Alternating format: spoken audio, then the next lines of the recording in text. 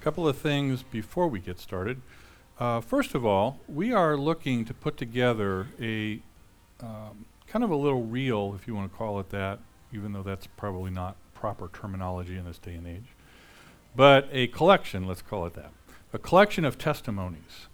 And what we want to do is use these for Miracle Sunday so that we can show that as part of that service. And these would be things that, you know, that God has done for you, right? If you have been healed of something, if you have received, you know, some guidance that has proven to be invaluable in terms of your personal life, your business, whatever it may be, we would love to have you share that.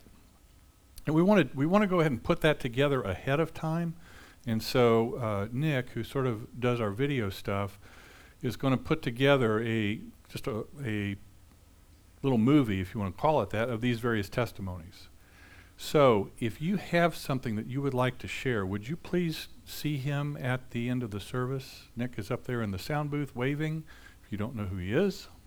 And he will schedule a time with you to put this together. And so, you know, I would love to have, and the reason for that, just to explain that part is, we've talked about this enough, the idea that there is great power in those testimonies.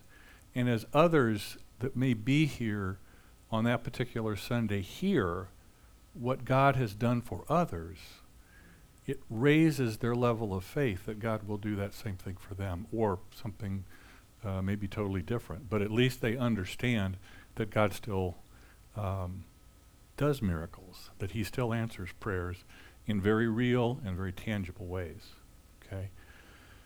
Second thing is that if you were here on Wednesday night as a participant in our prayer service, would you please stand? Okay. It was perhaps one of the most powerful and profound services we have ever had here. Okay? I'm not going to stand here and talk about it because you'll just think, well, he's supposed to do that. Or he's biased. So what I want you to do is look around and ask one of these people what it was like. Okay? And hopefully that will encourage you to come the next time. All right? So, you may sit. Thank you very much. And now, before we get started today, I'd like us all to close our eyes for a moment. I just want to invite the Holy Spirit and see what he may want to do before I get on with what I think he wants me to do. So, Holy Spirit, I just ask that you come now and that you come and touch your people.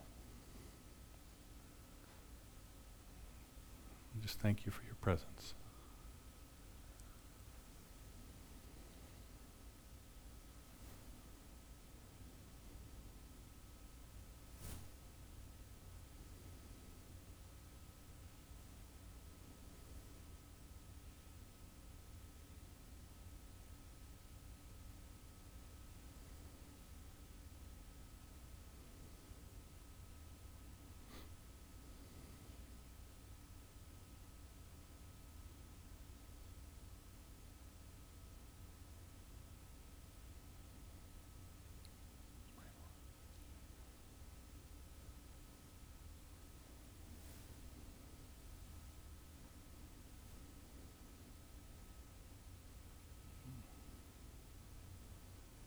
Thank you, Lord. Thank you.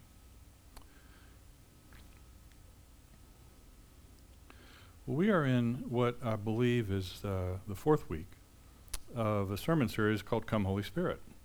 And so the message this week is titled The Least of These.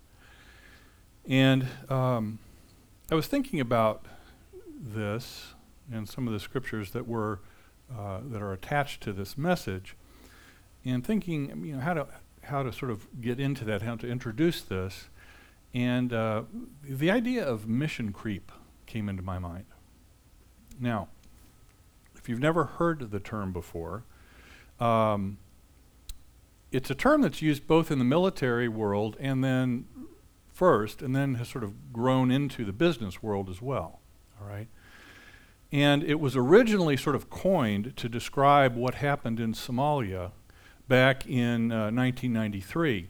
And if you will recall, the U.S. began a mission to aid the Somalis, who were starving, and they had all sorts of health issues and so forth. And so the United States jumped in and started to provide aid to the Somalis. But what happened was that mission grew over time. We were doing more and more things there, and it ultimately sort of ended in the Battle of Mogadishu, which is also kind of popularly known as Black Hawk Down, the incident where there was one of our Black Hawk helicopters was shot down, and 18 American servicemen lost their lives as a result of that. And the definition of mission creep, if it's not a familiar term, is that it is a gradual or sort of incremental expansion of what could be an intervention, a project, anything that then goes beyond its original scope. Okay, so we set out and say, our mission is to deliver aid, that's it. Well, and then over time it grows and becomes more of a military intervention, right? And so that's sort of the idea behind it. It's something that just grows beyond its original scope or its focus or the goals that were set in the beginning. And what happens when you have this thing called mission creep that begins to occur is that you end up spending an awful lot of time and resources and energy on something that ultimately was not what you originally set out to do in the first place, right? You were supposedly originally called to pursue this one particular idea or goal or project, and then it sort of grows and takes on a life of its own, and now all of a sudden you're caught up in this thing and maybe don't even know how to stop it or how to get out of it, and you're spending all of this extra resource on something that you didn't really intend to do. And what ultimately happens is it actually dilutes the original goal, because now your focus is spread and you're not singularly focused on that one thing any longer. And I read a blog on this by a guy named Josh Daffern, and I thought his words were pretty spot on, and so I'm just going to read this. It's a couple of paragraphs. But he says, I believe we've suffered mission creep as the church. If you go all the way back to the beginning, Jesus' command to his disciples was simple and clear-cut. Make disciples of all nations. And for a while, that's what the church did. And then mission creep set in. The church got distracted with power and influence. We built beautiful buildings and cathedrals to worship in a more aesthetically pleasing space. We wanted to educate ourselves with the Bible, so we built schools and universities. We couldn't get along with each other, so we created different denominations. We augmented the local church with parachurch organization after parachurch organization. We now have layers and layers of organizational structure. Amen? I was pointing at Chip, just inside joke. On the outside, we look very impressive. But in the process, have we lost or maybe even abandoned the original mission that Jesus gave us, which was to make disciples? Mission creep. And so as we're going to see, I think, today clearly in these scriptures that I'm going to talk a little bit about, this idea of taking care of the least and the lost was a definite subset of what we were originally, what Jesus originally called us to do.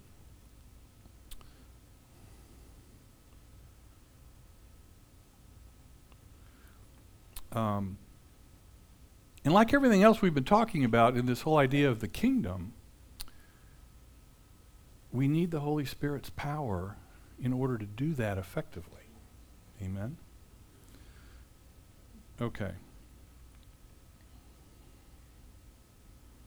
So the first scripture is from the Gospel of Mark. And it's Mark chapter 2, verses 16 and 17. I will apologize for not having anything up that you can look at. I have two excuses. One, I was on a retreat with some other pastors for the last couple of days. And number two, my granddaughter was at the house this morning. And I'm sorry, but when she just comes up and points at me and says, Papa, I just kind of lose my train of thought and just to choose to play with her. So, shoot me. Guilty as charged. So Mark 2, 16 and 17 says this, "And the scribes of the Pharisees, when they saw that he was eating with sinners and tax collectors, said to his disciples, 'Why does he eat with tax collectors and sinners?' And when Jesus heard it, he said to them, 'Those who are well have no need of a physician, but those who are sick,'" excuse me, let me read that again. "Those who are well have no need of a physician, but those who are sick. I came not to call the righteous, but sinners." Okay? So these folks called the Pharisees were teachers, and sometimes they were called scribes. They were basically the legal experts of their day. All right? They were the ones that understood the law, but not only did they interpret the law, but they also came up with a whole bunch of other rules that they believed were based on the law, and those things actually came to be as binding on Jews of that day as did the law that was written in the Torah. And so, that's sort of how they saw themselves. They were all about the legalities of things. Do we still have Pharisees today? Yeah. It's not just a Jewish phenomenon, right? There are all kinds of Christian Pharisees that will tell us that the faith is about following the rules and doing all of these different things and ignore the fact that what it's primarily about is a relationship with Jesus. So here they are, they're all caught up in their law. And then along comes this man named Jesus. And he's very popular with all of the people. He teaches with this authority that they had never seen before. He actually claimed to speak for God himself, which was a little bit upsetting to them. But, and then as if to really stick it to him, he ignored their laws. And it actually seemed like he was condoning sin because he kept company with all these people that were known as sinners. The tax collectors of the day, which probably more accurately, if we were thinking of them in today's terms, would be loan sharks. People that preyed on others financially. Prostitutes, that pretty much has stayed the same through the ages. And just a variety of other people that they labeled as sinners. And what's important to note here is that because of all these additional laws that these Pharisees had heaped upon the people, if someone didn't wash their hands before they ate, they were considered a sinner because they were impure, right? And this was nothing that God had necessarily laid before them, but these are some of these things that they now said have to be there in order for you to be considered not a sinner or righteous, right? So these guys, they're watching, every move that Jesus makes. They're constantly sending people to spy on him, to figure out, okay, what's he doing, what's he saying, basically because they wanted to figure out a way to trap him, to be able to get rid of him, because he was upsetting their nicely regulated little world. And so all of a sudden, here's Jesus, and he sits down, and he actually eats with these sinners. And the Pharisees are aghast. It's like they're just beside themselves. Here's a guy who, as they observe him, he seems to have the entire law at his fingertips. He knows it in a way that they don't even know it. He teaches with such authority, as I mentioned earlier, but here he is, he's stooping to the level of the poor and the really the miscasts of society, or the outcasts of society, at least as it pertains to the way the Pharisees viewed the world. So they pull his disciples aside and they're like, why does your teacher do that? Does he not understand what he's doing? And Jesus, of course, knew full well what he was doing. And so he calls them out and he basically says, he's acting in this fashion not because he's trying to be deliberately sinful, but why? It was the whole purpose of his mission. And it was irrefutable proof that he was the Messiah that had come.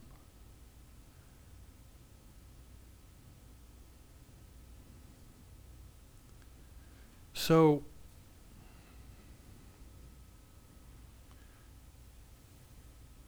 if that's the reason that Jesus came, if that was his mission, then why don't the loan sharks and the tax cheats and the outcasts of society come to our church? And I don't just mean our church, I mean most churches. But we can use ours as an example. Now, if you're a loan shark or a tax cheat, I won't ask you to raise your hand just to prove you're here. But I would reckon to say that probably no one is. Right? Not in the kind of in that really classical sense. And the thing is, and this is kind of the kicker to the whole thing, what would we do if they actually showed up?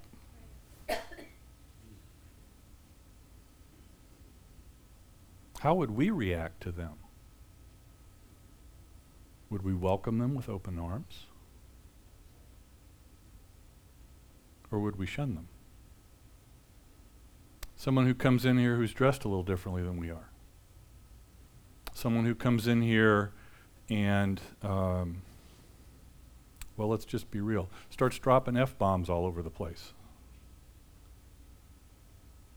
Jesus loves them too, right?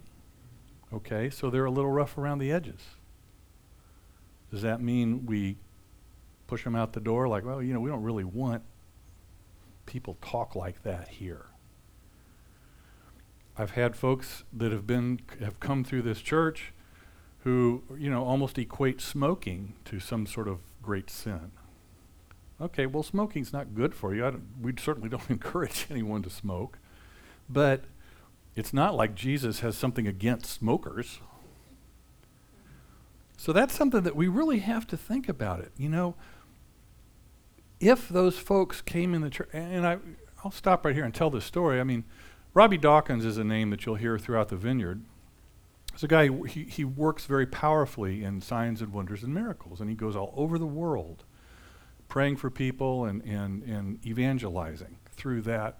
That's really his primary calling, is as an evangelist who happens to move in that kind of power. And he works pretty much exactly the way the gospel or the book of Acts talks about the way the disciples moved, right? They demonstrated God's power, and then they talked about the God behind it, right?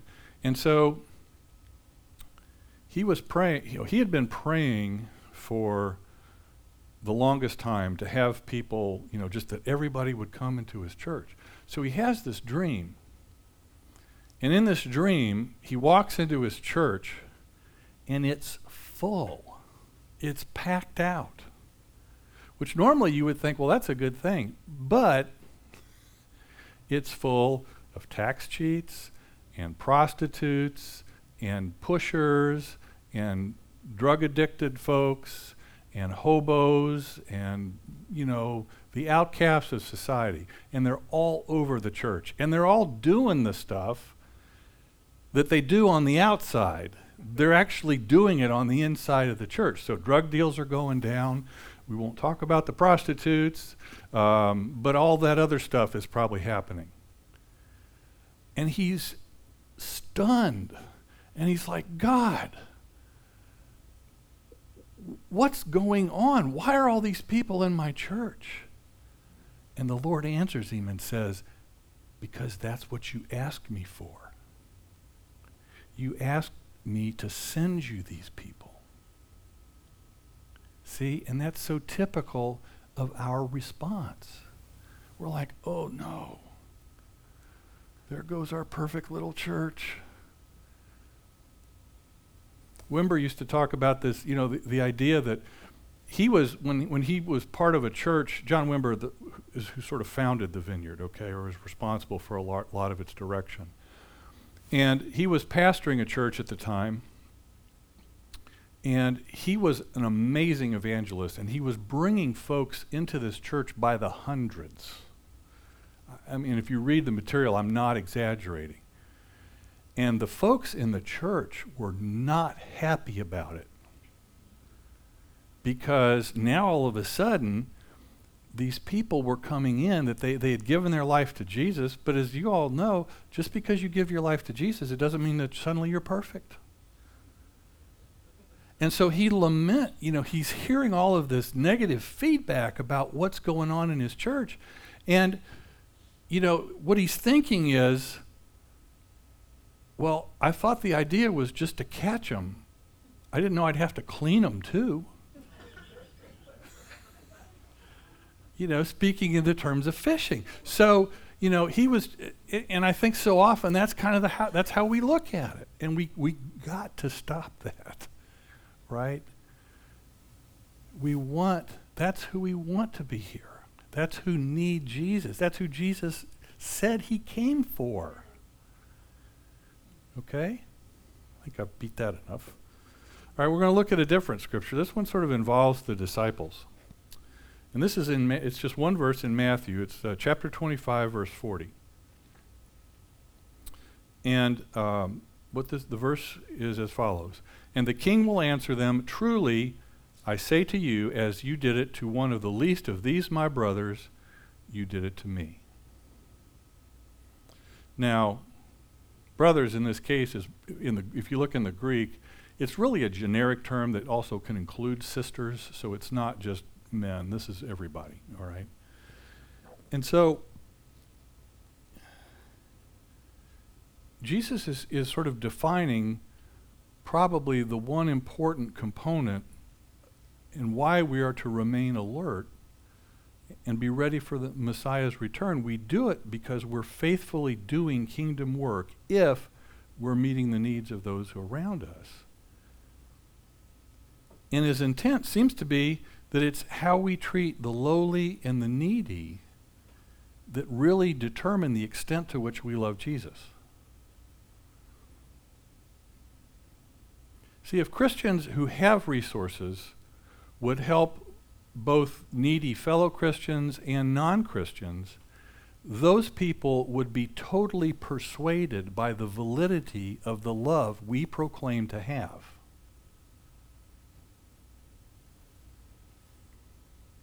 It's got to demonstrate itself, as we're going to see, in action. But I'm getting a little bit ahead of myself. The one thing that I want to make sure we understand in this, though, is this idea that there's the potential for an error here that we need to make sure we don't fall into.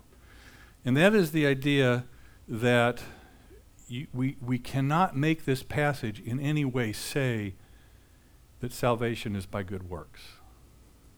Okay, that's totally out of the context of this. If we just were sort of to read this superficially, it might give us the impression that if we just help our neighbors, that would be sufficient for us to go to heaven. But that is not at all what Jesus is saying. That has never happened in the history of the world. Good works, no matter how many, will not, cannot get you or me or anyone into heaven. In the Old Testament, the way to get there was you had faith in God. From a new covenant perspective, it's faith in Jesus. It's believing in who Jesus is and what he did. Okay, so we can't kind of drop into that and just say that, hey, just because we're doing it, and you will run into people all the time who will say things like, well, I don't really need to go to church and I don't need Jesus because I'm a good person.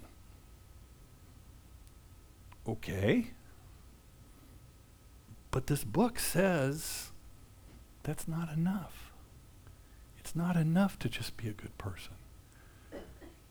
You need to have Jesus as well as being a good person. Right? Okay. And then finally, this idea of for the church, and that's kind of these three areas that we've been looking at each week, is this idea from Jesus' perspective, from the disciples' perspective, from the church's perspective, and then finally, we'll read some more stories about how this is going on today. And the last passage we're going to look at is from James, and it's James 1:27. James chapter 1, verse 27. And it says, religion that is pure and undefiled before God the Father is this, to visit orphans and widows in their affliction and to keep oneself unstained from the world. The emphasis here is that for God to accept our worship, it has to be accompanied by a loving ministry and a holy life.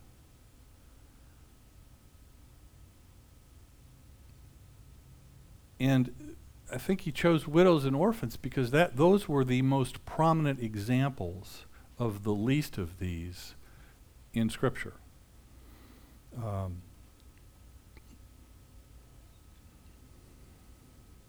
It's not, this is not intended to give us some sort of an exhaustive definition of Christianity. That's not, what James is saying here.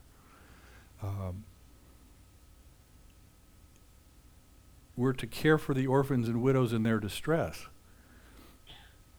And the reason that they're mentioned so often in the early church is that they were the most obviously poor in first century Israel.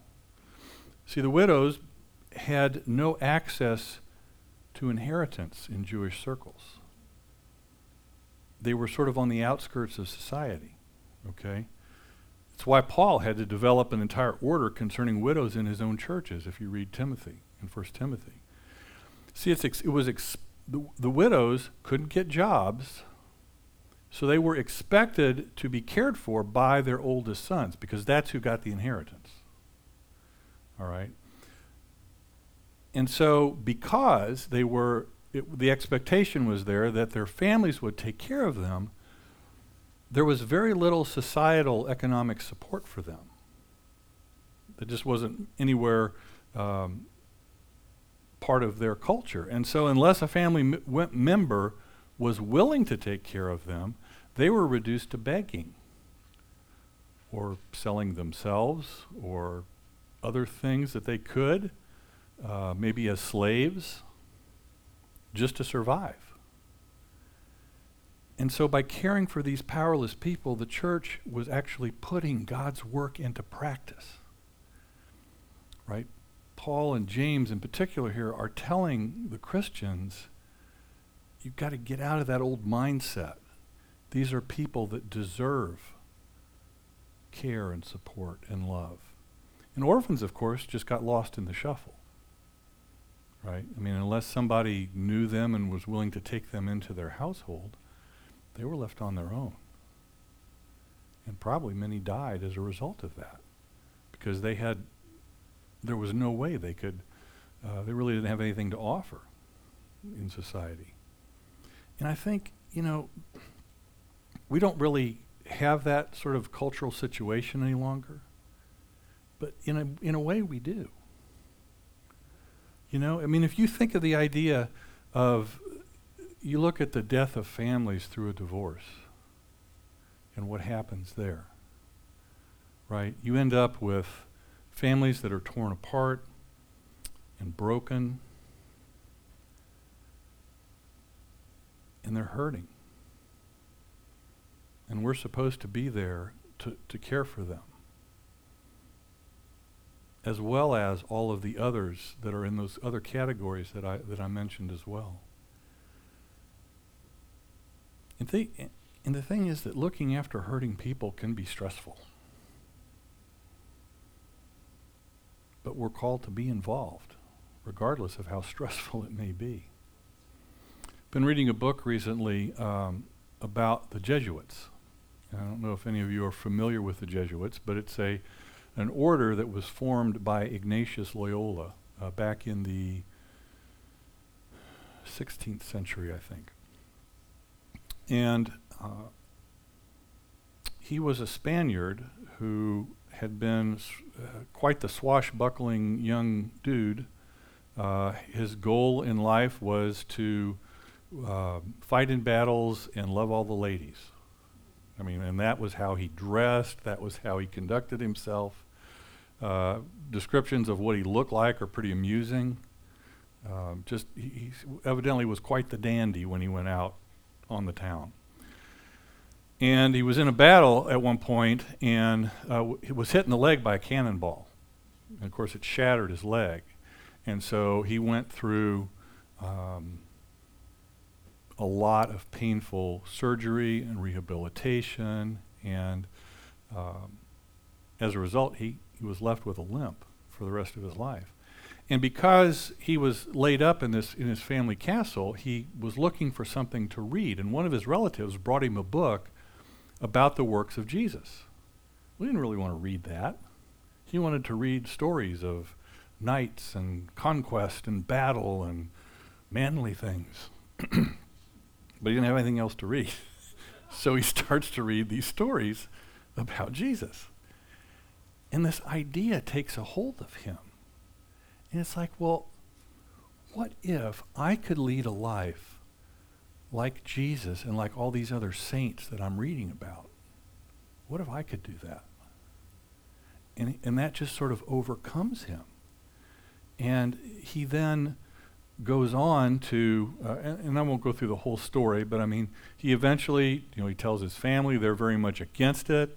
He goes anyway, goes to a monastery, lives there for a while, goes through a period of real asceticism, which is sort of denying yourself various things. So he was fasting a lot, lots of prayer, and just living very simply, sort of removing himself from the ways of the world. But what eventually happened was he sort of came through that period and went back to school and sort of gathered some guys around him.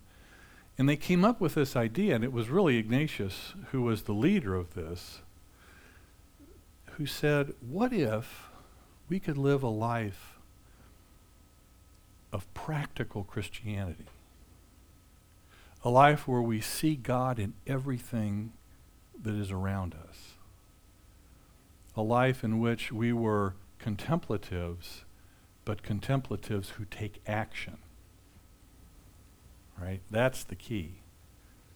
We contemplate God, but yet when we see a need, we go off to meet it. And if you read about some of the exploits of some of these Jesuits, it's astounding the impact that they had on the world. I mean, in practically every major category you can think of, art, science, music, medicine, you name it. There's a Jesuit or two or three or several that have had an influence. In fact, 35 of the craters on the moon are named after Jesuit scientists. Well, now you do. So if you got nothing else out of this message, you now have a fun fact to tell all your friends. My point is not craters on the moon. It's the idea that just as these guys found that they could live out a practical spirituality, we can too. And that's what these messages are calling us to do, is to have a spirituality that is practical, that when we see the need, we meet it. Now I want to read a couple of the stories. We've been reading from this book, Come Holy Spirit. And this first one is called Jesus Opened Your Ears. And it goes like this. Each Thursday at a church in Arizona, volunteers from several different churches volunteer for a Hispanic chaplaincy organization dedicated to helping the migrant community. ICE, the government agency, brings about 35 new migrant families to the building each week. So for those of you that think ICE does nothing but throw people out of the country, here's a different perspective on that. Friendly volunteers welcome the migrant parents and children, feed them, hold babies, while mothers take hot showers, host a time of worship, and tend to various needs. Meanwhile, the director makes phone calls to the relatives and sponsors of the family and arranges the next leg of travel for each family. Volunteers then drive them to the bus station or airport and say goodbye. So in other words, they're helping integrate these migrant families into the communities, right, by helping them take the next step along the path. It's a special work, and you can bet the Holy Spirit is all over it.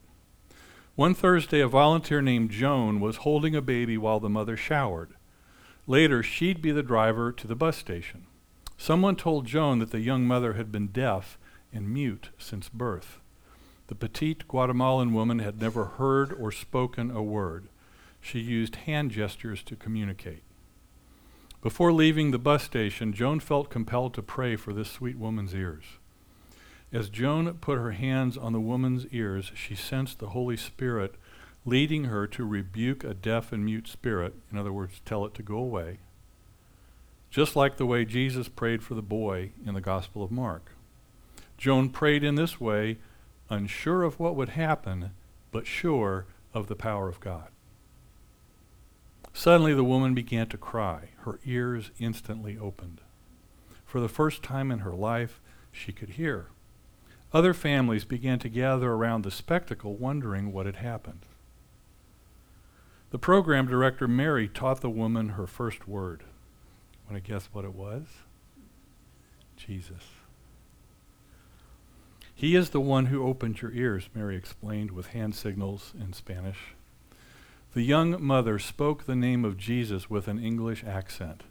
Mary and the others laughed and celebrated with her. Then Mary shared with the entire group about a God who heals and who cares for each one of them. This one, I think, may strike a little bit closer to home for many of us. This is called Find the Money. Walking down the street one day on his lunch break, Anthony ran into a street person he'd come across before. Radka was an elderly Slavic woman with a particularly abrasive personality. Even among the homeless community, she was an outcast. Sounds like one of the ones that came to Robbie's church in his dream. As soon as she saw Anthony, she ran straight to him and demanded money for coffee. "Give me money," she barked in his face, her unpleasant odor wafting into his nostrils. Anthony was no stranger to street ministry and worked with homeless people, but when it came to Radka, he struggled to have compassion for her. See? It's okay to struggle with that. So often I think when we're dealing in situations like this, we think we have to be perfect, but it's okay. We all still struggle. She was a hard person to deal with. Again, he was instantly put off by her attitude. Everything in him wanted to keep walking. He didn't have any money anyway. Suddenly, the Holy Spirit spoke 3 clear words to his heart. Find the money. Anthony stopped and looked at Radka, her open hand jutting into his chest, her elderly face harsh and twisted. Find the money, Anthony heard the Holy Spirit say again. Wait here, Radka, I'll be right back. No, you won't. You're not coming back. No way you're coming back. Wait here, I'll be right back, Anthony assured her. He hurried through the few blocks back to his office and did just what the Holy Spirit had instructed. Find the money. Desk drawers were flung open to feel for loose change under papers and in corners. Gathering every last coin his desk had hidden, Anthony counted just enough for a cup of coffee. Anthony was running now, down the stairs and across the street, determined to get back to Radka as quickly as possible. Here's the money for your coffee, Radka. Anthony exhaled as he dropped the coins into her hand. Oh man, this is hard. She looked up at Anthony, her eyes filling with tears, and planted a big sloppy kiss on his cheek. You came back. She hugged him tightly. Thank you, thank you. Anthony's effort meant a great deal to her. She was smiling bright, having been seen and valued. The Holy Spirit had put a 3-word thought into his mind that cut through his own frustration and judgment. Had he not heeded that still small voice, he would have missed out on partnering with God to show Radka how much she mattered. See, that's how we partner with the Holy Spirit in these things.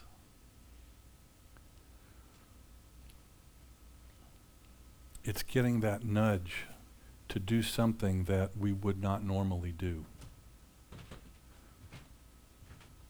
And I got such a nudge. So Chip, before you start, would you come down here? You and the whole worship team.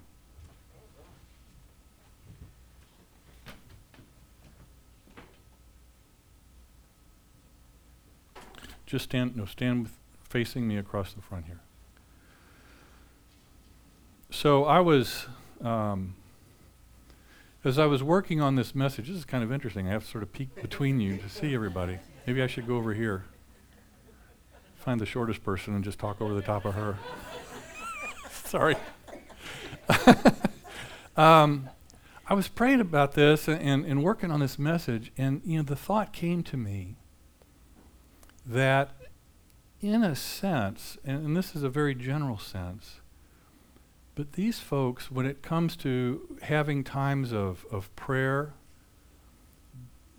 these guys are kind of the least, because they're always giving of themselves. They're never in a position where they can come and receive. And so I felt like, at least to start our prayer time today, that it was important that to take the time to pray for those who so selflessly give of their time and their talent to lead us in worship and ask for nothing in return, and yet are always in that position and doing those kinds of things and not able to come forth when we offer prayer or when we say, "Come, Holy Spirit." And so if you would start some of our music and get our lights.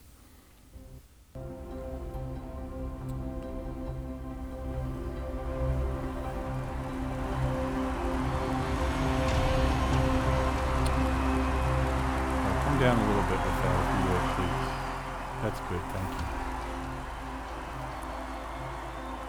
So if I could have somebody back in that corner and then someone back in that corner who would be there. If you need prayer for anything, please go and see these folks.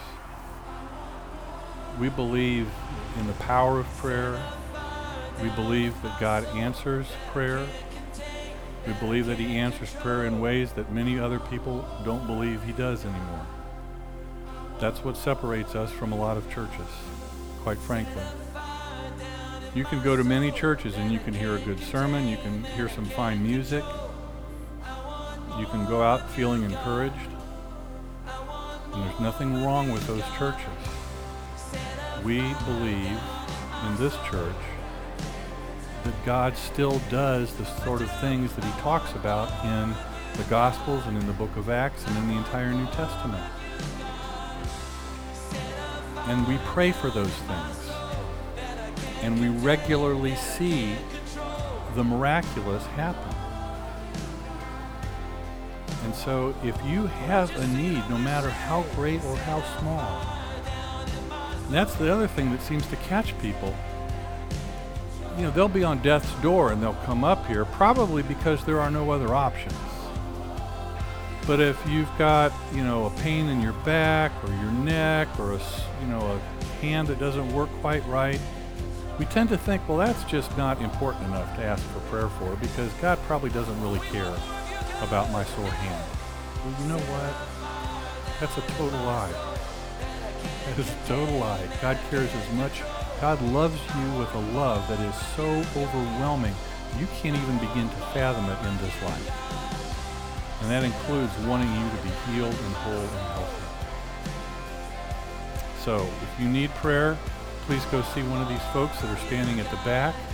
I'm going to pray for these guys. You're welcome just to stay and worship. Or if you need to go, you're welcome to do that too. I'm just going to pray a little blessing over you, and then we'll kind of go into this third part of our service. So, Father God, I just give you thanks and praise for your words today. I pray that each one of these people will see this work toward the least and the lost and the lonely of this world in a new light.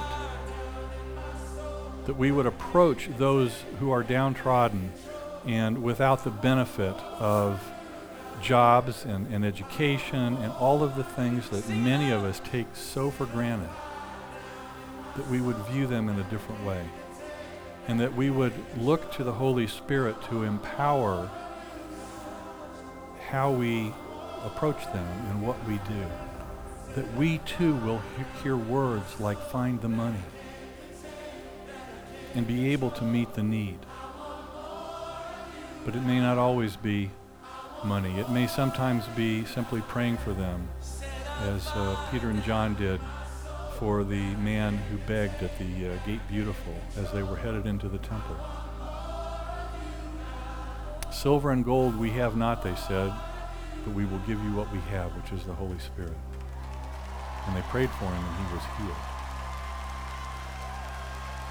So Father, I pray a blessing now upon all of those who are here.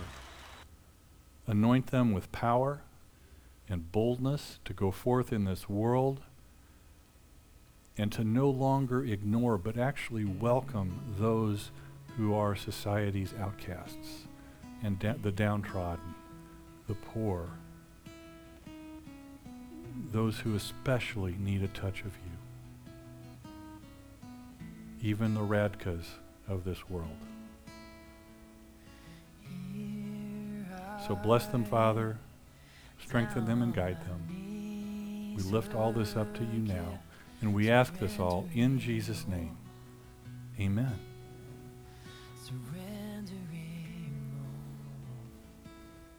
If you guys would all just, hands at your side, just be in a posture to receive. You all are great givers. You're really good at giving. But this is your time to receive.